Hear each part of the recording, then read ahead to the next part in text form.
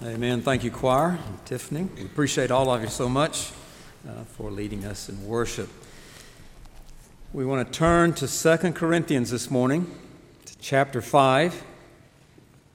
If you were with us on Wednesday night, we saw the Apostle Paul talking about, and the verses building up to this, being controlled by the love of Christ. That's what motivated him to be what he was and do what he did and impact the lives of people as far as he could reach in one lifetime. When we study the Bible, we see that it gets off to a really good start. As a creator God, He creates all things, and declares them to be good because they are His creation, and everything's perfect, and there's peace in the universe and grace abounding, and everything is wonderful. And then the fall comes. Fall's not a biblical term, it's a theological term that's used to describe what goes on in the Bible. But from chapter 3 of Genesis on, things are broken. Things are broken all around you. Maybe the things that you own or the things that you drive or the place where you live, but things are broken and breaking and wearing out and wearing down. From Genesis 3 on to the end of the book, to get to what the choir just sang about, all the way down at the end of the line, in between is this huge process of getting things back to where they need to be. And you could use a number of terms to describe that. One of the terms that comes out of the New Testament describing that is reconciliation. You could get your own dictionary. I looked up in Noah Webster's old English dictionary the word reconcile, and it means to call back into union, to put things back together. Somebody you know needs to have some reconciliation in their family. Somebody you know needs some reconciliation in some issue in their own personal life. Your nation needs some reconciliation. We need things to get right, to get back in place, the pieces back together.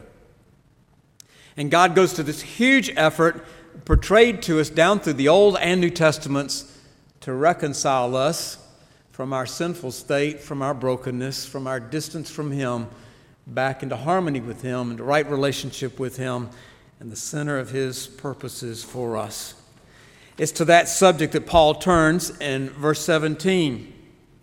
Having described his own personal experience and his love for people, his drivenness on the basis of what God has done in his life, he comes to us in verse 17 and he says, "Therefore, if anyone is in Christ, he is a new creature. The old things passed away. Behold, new things have come." Well, literally, it's become new. That's a tremendous thought, maybe especially for someone here this morning. In Christ, you get a new start, a new creation. A lot of people come to Jesus, they make a profession of faith in Christ, they join the church, they get baptized, and live miserably for years and years after that in the mess of the past. And somehow Paul the Apostle wants us to say, no, we're new creations in Christ. There's a powerful liberation that comes with genuine Christian conversion. I want us to see something in each of the 5 verses that relate to reconciliation. And in this verse, I want us to see the result of reconciliation. You get a new start. The old things are passed away, he says. They're done with. Now, that doesn't mean that if you've had a troubled past, a rebellious past, or you've got things that have gone on in the past, that there will not be future consequences to that. But you have a new start in Christ, and a platform from which you can deal with that past and go on to spiritual victory. It doesn't mean that you won't have to deal with some of the transition. It doesn't mean that life will be perfect and flawless in the future, but it does mean that you have a new citizenship. You have a new standing. You are in Christ. And he says it's like new. A lot of folks play games now. Video games, all these games, and one of the really neat things about those is if you lose, you just hit the reset button and you start all over again. You can play chess on my iPad, and you can play at all kind of levels, and you can set it real low and win all the games and feel really good about yourself. or you can crank it on up, and there's no way to beat the computer because it's thinking 20 moves down the road and it misses nothing, and you miss at least some things, and it's going to beat you. And somewhere in between you find where you like to play. But when you lose, you just start over and you do it again. And life is not quite so simple, is it? But Paul says, in a sense, you can do that. In Christ. Not in your own strength, not in your own cleverness, not through your electronics, but in Christ, you can be a new creation. You can have incredible victory over the past and a glorious future for your personal life. You can do it. Your family can do it. Your nation can do it. There is a newness that comes through Christ, and uniquely through Christ, only through Christ at the level that the Apostle Paul describes here. Now, good people do good things that help things be better, but what he's talking about is so profound that it can only come through the Christ, through Jesus. So he says, folks, I want you to know that. And don't go around as Christians, you Corinthians, dragging around the baggage of the past when you can be set free in Christ to do something profound with the balance of your life. It may be that there's somebody at First Baptist Church this morning that needs to lay the past down and get on with being victorious in Christ, living with purpose, living with joy, living with direction in life. He says in verse 18, now all things are from God. I've already said He's the Creator God. Anything that you've got in your life that's good and worthy comes to you from God. Now, all these things are from God, who reconciled us to Himself through Christ and gave us the ministry of reconciliation. Now, you could almost take any one of these 5 verses we look at this morning and make that the whole thing and develop it further and say this is the theme. But as we've seen in other paragraphs in 2 Corinthians, Paul is stacking a lot of theological truths in there, almost like dominoes in a row, and they all kind of depend on each other and encourage each other thought.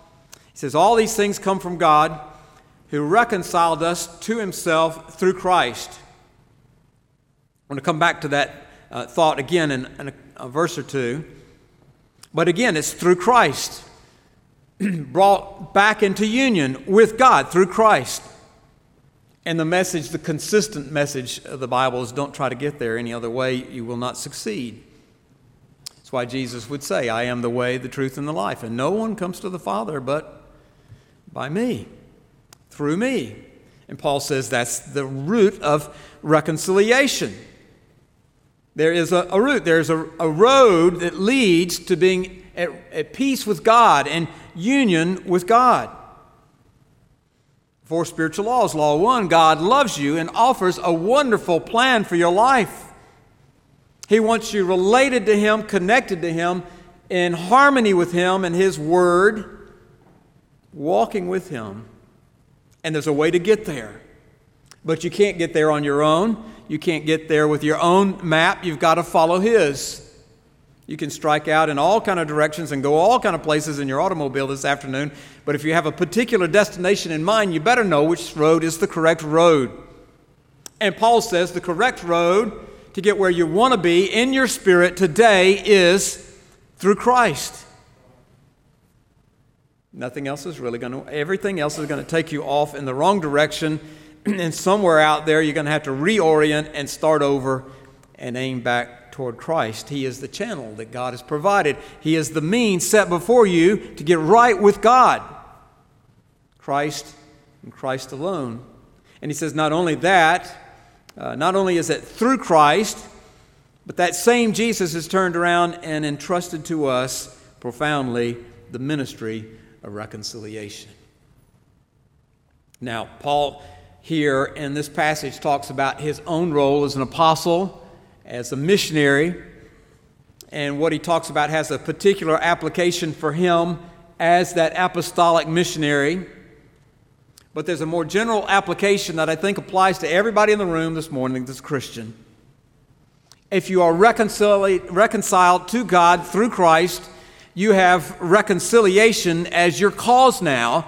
It is your purpose to be involved in the process of seeing other people reconciled to God through Christ. That's your responsibility. That has been given to you, he says, by the same one who has reconciled you. So I don't know what you get excited about. Probably not football too much anymore, but whatever it is that excites you, Christians, you ought to be excited about the ministry of reconciliation. That somehow God has, in His amazing grace, reached down and changed your life and then said, now I want to use you. In my toolbox of ministry, I want you to be used of me to impact other people's lives. But it starts with Christ, with your own experience with Christ. Verse 19, it's a little hard to translate. It's sort of tricky. The New American Standard says, namely, which is a good way to kind of bridge into that. Namely, that God was in Christ reconciling the world to Himself. Now, don't be misled. That does not mean everybody goes to heaven, that all the world will be redeemed in the absolute sense, and everything's so completely dealt with that there's not a faith responsibility on the part of individuals. But he does say that God is involved in reconciling the world or His created order in a profound way, calling back to Himself that which is created by Him and which has rebelled against Him, not counting their trespasses against them. And He has committed to us the word of reconciliation. Again, in verse 3, this third thing in verse 19, our responsibility in reconciliation. It's been committed to us. Literally, it's been placed on us or appointed to us, this word of reconciliation. If you're here this morning, you're a Christian, that has been done for you and then in turn entrusted to you. Reconciling the world. Now, you cannot impact the whole world. You're not big enough or good enough, but you can certainly take on a little slice of it. You've got a place where you live that's surrounded by people who need Jesus, I promise you. You come to a church where people come with all their baggage and all their hurts and their needs, and they need the love of Christ here, and you can be a part of that. He has committed to us, Paul says, the word of reconciliation. It's a part of the process of reconciling the world to Himself. Now, when the New Jerusalem, our choir's New Jerusalem comes down, and it will all be totally reconciled to Himself. There'll be people that are missing because they didn't heed the apostles' words here, but things will be brought back into order under the absolute lordship of Christ, and you can be a part of that. And he says there won't be a counting of your trespasses anymore. Isn't that a remarkable thought? Think about all the stuff you said and done and thought in your life, and the idea that none of that will be counted against you is an incredible thought. That's what the grace theme of the first half of the service was really all about. That not because we deserve it, but because God is so profoundly transforming and is reaching love for us, those things are dealt with. It's not held against us. It's not counted against us. It's not in your permanent record. You've got this imaginary, some of you may have a real permanent record somewhere, I don't know. Probably at some schools somewhere and various other places, and the government knows who you are and what you've paid and haven't paid and those kind of things. But when it comes to you, the permanent record that really matters, in Christ, those things are dealt with, not counted to your account. Therefore, Paul likes therefore, which means looking back on that, considering those realities. Therefore, we are ambassadors for Christ. Now, Paul doesn't use a noun ambassador here. It's built into the verb. so that he really says, therefore, because of all those things, because of the reconciliation we have in God through Christ, we function as ambassadors for Christ. If I go back in my own life, back to my early adult years, pre-seminary years, back at First Baptist Atlanta, one of my heroes there was not a church staff member, but a missionary who attended the church, Ian North. Ian North was perhaps the most godly individual I ever met. Real encouragement to me. He had 4 children who attended Columbia, what's now Columbia International, where Kennedy is and Gideon and Justin were. He was a substitute preacher on a number of occasions at First Baptist when the pastor was out, and he operated a mission organization out of Atlanta that went all around the world called Ambassadors for Christ, and that's the first time I encountered that terminology. I thought he just was clever and made that up. And then I later came to 2 Corinthians chapter 5, verse 20. And Paul says, no, we're ambassadors for Christ. Wouldn't it be cool to be an ambassador? Sometimes that's a job that's a reward for those who have done certain things politically and they're in good favor with the president, and so they get sent to some country somewhere. Most of them are pretty good assignments. Some of them are dangerous or purposeless, but sometimes it's a pretty cushy job. Sometimes it's a profoundly important role. When you go as an ambassador of the United States, you go in the name of the President of the United States and the people of the United States representing this country before some foreign power. It's a role of great significance, great influence. When I was at the University of Georgia a long, long time ago, we won't talk about Georgia too much today, but when I was there, we had a faculty member who had come back from the front lines of the highest level of politics. Dean Rusk was there. He had been the Secretary of State for Lyndon Johnson and Kennedy before him. He was there through all the great events of the 60s. He had been there at the issue of the Bay of Pigs invasion and involved with behind the scenes. I remember going one night and there were only about 8 people that showed up, but there was a poster put on the bulletin board. If you want to meet Dean Rusk and talk politics, come to the little room in Russell Hall. So I went. I like politics and stuff. So I went, and almost nobody showed up. I thought, man, this is one of the most important men of the 1960s. This guy's incredible. And so it was really kind of cool to be there. But he described the role of ambassadorship, representing the United States off the radar, with the news cameras not rolling and nobody knowing what's really going on while ships were circling around Cuba and all of that. And he described for us how they got out of that. I'll tell you someday how we resolved the Cuban Missile Crisis. But it was really pretty cool to hear this Secretary of State, this super ambassador, describe the process. And the Bible says, you as Christians, now I know the first application is Paul the Apostle here, talking about his mission, but I think the application rolls over to all of us. We are ambassadors for Christ. God has sent you into the setting where you are to make a difference. Whatever age you are, whatever setting you go to on a daily basis, you are there on mission for Christ. And you don't have to just go on a mission trip somewhere or have some particular ministry. Everywhere you go, you're ambassadors for Christ. You're a representative of the cause. There's no place you can go where it's not important for you to be on your best game for the cause of Christ. For many people, you are the representative of what Christ is and what the Christian faith is.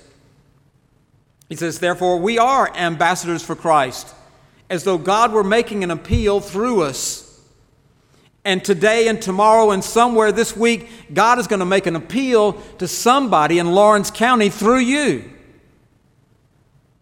He says, we beg you on behalf of Christ, be reconciled to God. We beg you.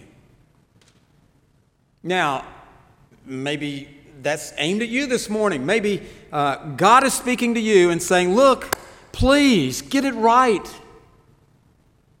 Please turn your life and your priorities. Get it right. Paul says, literally, I beg you. It can be translated as I ask, but it's better, I beg or I implore you. One translation has it. Please, I beg you, on behalf of Christ, be reconciled to God. Do you pick up on Paul's heart there? Do you pick up on his emotion, his burden for these particular people at Corinth? Do you have anybody in your mind, in your heart, for whom you pray like that, to whom you speak like that? I urge you, get right with God. Don't let this season of opportunity slip from you. Be reconciled to God. Be brought back into union with God. It can happen through Christ. And Paul is the burdened missionary. That's his role as an ambassador. That's your role tomorrow in Lawrence County as ambassadors. You don't have to be appointed by the president. You've been appointed by Christ through the Apostle Paul as ambassadors for Christ. What an opportunity you have. What an incredible responsibility you bear. It's yours. That's who you are in Christ. Verse 21, the last verse of this paragraph, he says, He made him who knew no sin to be sin on our behalf, so that we might become the righteousness of God in him. Now, for a few minutes this week, I thought about skipping those first 4 verses and just doing verse 21 because of its importance. It is the gospel. It is the heart of all the gospel.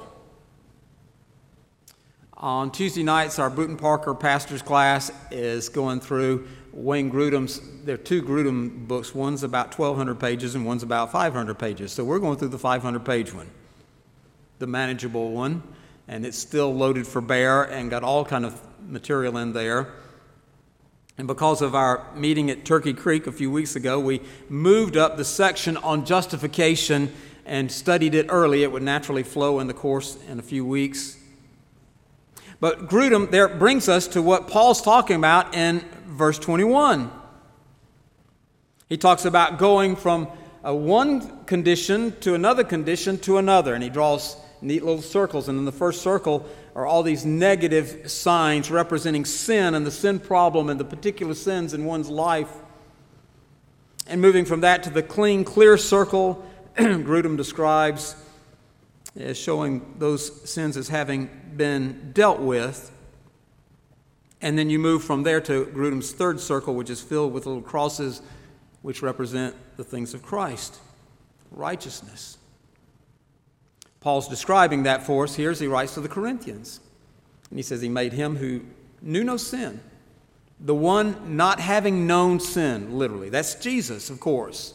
Everybody has known sin. Paul talks about that in Romans. All have sinned and come short of the glory of God, except for Jesus. And so the one not having known sin is Jesus. And God says, Paul says, God made Jesus sin for you on your behalf. That's kind of strange, isn't it? That's a hard concept. There's a place in the Old Testament where Moses lifts up a serpent on a pole because they're in the desert and people are getting snake bites and all that. And God says, just hold a pole up with a serpent on it. Everybody that looks at it will be all right. It's kind of a goofy sort of thing. And what's that about? Well, it was a symbol. It was a way of immediate deliverance from a minor problem that aimed their attention theologically into the future for profound deliverance from a greater problem, the problem of sin.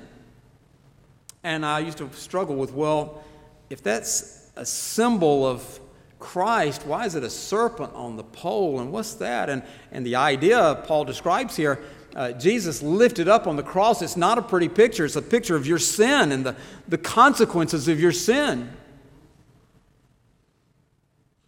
So he says he made him who was absolutely sinless to be sin for you. All your stuff, all your problems, all your rebellion, all your attitudes, all your gossip or whatever your problem is, it's all on Christ. God put it there on the one who is absolutely sinless, so that somehow coming through the process, you can find reconciliation, absolute, total, complete reconciliation. Our righteousness is a result of the reconciliation that Paul describes in this paragraph. Your righteousness comes to you in two ways. First way is it's just a legal declaration before you're perfect, certainly before you're perfect. And with a lot of stuff still there, in Christ you've placed your faith, and God looks down and He sees Christ and He declares you to be righteous. He says, what I see when I look into that individual's life is the righteousness of Jesus Christ. Isn't that incredible? A God that's absolutely holy, absolutely pure and perfect, and who has called us to a high standard, and knowing that we would fail, looks down and says, I see the character of Jesus in that individual. In spite of all the sin baggage that's there. It's a legal declaration not based on anything that you've done, but based on His grace and mercy. So that's the objective, or the legal transaction. Now that initiates a process whereby the righteousness of Christ is gradually, through sanctification, built in to your life experience. That's a part of reconciliation. You might come to Christ with your life a mess. Your family may be broken. Your personal life may be broken. You may have harmed people. There may be a lot of things that you need to deal with, but the process begins. And when Christ is Lord and the Holy Spirit is operative in your life and you're searching the Scriptures and these things become what your daily experience is about, it becomes a personal thing that transforms who you are, so that you are literally reconciled to the will of God. Not just legally declared righteous, you increasingly become righteous. You become like Jesus, the Redeemer, who has made sin on your behalf. And it's not just that all the sins are erased, but that your life begins to be filled with, as in Grudem's illustration, with the crosses, with the things of Christ. Those begin to characterize who you are. So that it's not just, I'm just a sinner saved by grace. No, I'm a Spirit-filled believer that's excited about the will of God for my life, and I'm doing something in response to what He's done for me. Paul says He has taken the ministry of reconciliation, getting things right. And with that, He's redeemed you, but He has now placed on you the great responsibility and privilege of reconciling others to the kingdom. So there you go, ambassadors. Got a room full of ambassadors this morning, and you all have responsibilities to go forth and represent the cause of Christ. What could be a more exciting purpose for living? I'm excited about that. In fact, if you took that away, I'd say just take me on to heaven. If that's not going to be a factor, if it's just all the stuff that the world has to offer, that's not very exciting by comparison. But to be an ambassador for Christ, wow, what a great opportunity. You can do it in your Sunday school class in a few minutes. You can do it on Monday nights at Celebrate Recovery. You can do it where you work tomorrow. You are ambassadors for Christ. Oh, may God give us joy in the process, and discernment and wisdom and motivation to be exactly that. Would you bow your heads with me as we pray? Father, we're grateful this morning that in Christ and through Christ we have been redeemed and called out of darkness into your wonderful light. We cannot comprehend the fullness of the wonder of our salvation. We praise you for reconciling us back to yourself when we were unworthy. Now, Lord, we hear the apostles' words saying that we also now bear the ministry of reconciliation. So, Lord, use us to do that. And Lord, may it be that each of us, somewhere along the trail in this coming week, will be used of you to draw someone else out there closer to yourself. I pray for reconciliation in our own lives. I pray for some families that need to be reconciled individuals one to another. I pray for the needs of our nation and our culture, that we might be healed and transformed and brought close to your word. Forgive us for our carelessness and our sinfulness and our indifference and our complacency. Father, we want to be back where you want us to be. Heal us, Lord, and guide us, we pray. In Jesus' name, amen.